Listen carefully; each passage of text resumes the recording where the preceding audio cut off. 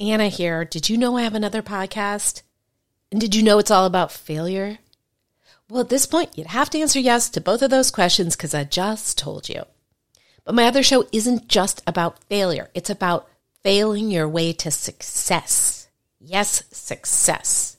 Because the most successful people are often just the people who've gotten up the most times after their failures. Don't believe me? Go download Fail Your Way to Success wherever you get your podcasts, or go to failyourway.com for more info. Now back to the show.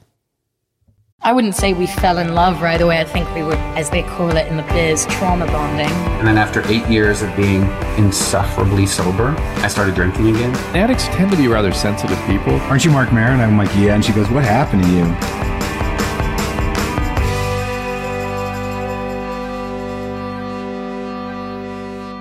Hi, you're listening to Light Hustler. It's a podcast about addiction recovery and sharing your dark to find your light. I've got a special guest today. His name's Dr. Josh Lichtman. Hey, everybody. He's a board-certified psychiatrist and double boarded in addiction medicine and psychiatry. So he knows a lot of shit, and he's going to drop some of that knowledge here on us. So my question for today is, anxiety and depression are so closely intertwined. Mm-hmm. You could say they're dating. I know for me, my former psychiatrist, somebody you actually went to medical school with, coincidentally. Not medical school. Whatever.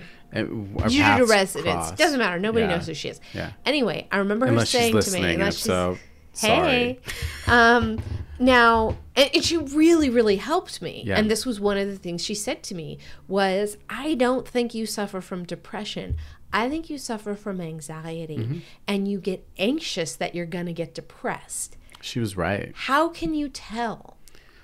Well, there's no quick answer to that. Right. But, you know, although there often is this kind of hand-in-hand depression and anxiety, I see a lot of just purely anxiety patients. Well, what's that? What does that look like? Well, it depends. You know, there's a variety of anxiety disorders that are kind of categorized under that umbrella. So there's generalized anxiety disorder, which, you know, in one sentence, it's that you're a worrier. Right. Maybe that wasn't a sentence, more of a fragment.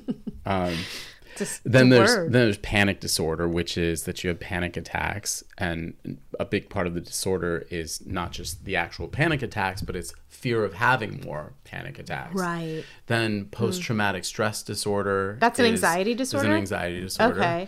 And obsessive compulsive disorder is an anxiety disorder. Right. So there's several anxiety disorders, and what I really try to point out to patients with anxiety disorders is that anxiety is really oftentimes this evolutionary vestigial tale. Mm-hmm. Wow, what does that mean? I don't know. You're so smart.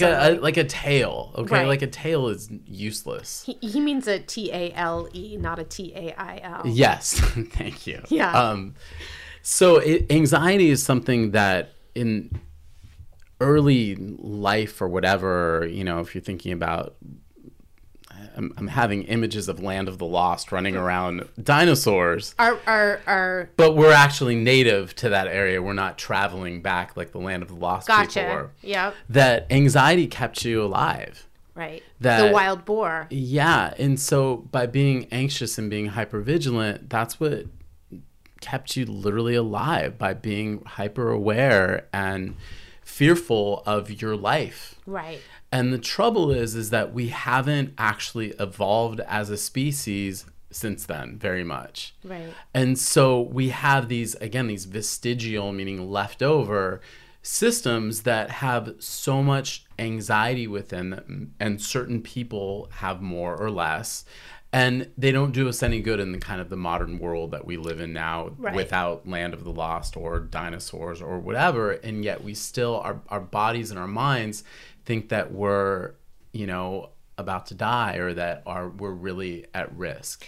Yeah, I know my meditation teacher has said when somebody cuts you off in traffic and you slam on the brakes, you're flooded, you know, with fight or flight, with the kind of energy and strength that you need to fight off the wild boar. So Absolutely. then it gets stored in your body. Absolutely. So how come some people are not anxious. I think of my boyfriend, he's not anxious at all. It definitely seems to be more prevalent in certain people and not. And it seems to be a pretty genetic thing too. Like you'll notice families tend to have more anxiety, you know, or as I'll tell people, you run anxious. You run a little bit more anxious. Right. Well, because that's also nature versus nurture. If you were raised by worriers, certainly you're going to worry. Yeah. And there's always, you know, multiple components of it. You know, there's a nature and nurture part of it.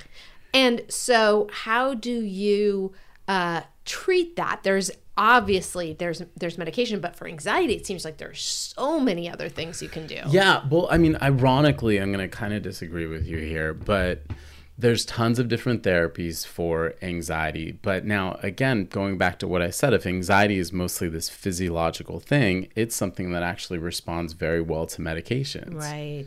Because it's not necessarily nurture. If again, genetically I'm predisposed to be anxious, it's creating a biological anxiety as opposed to a situational anxiety. So what are the best medications for it? I mean, it's probably not going to be a very interesting answer, but I mean, you know, we would start off with SSRIs, and typically anxiety requires a higher dosage of an SSRI than just a depression would. Oh, I didn't know that.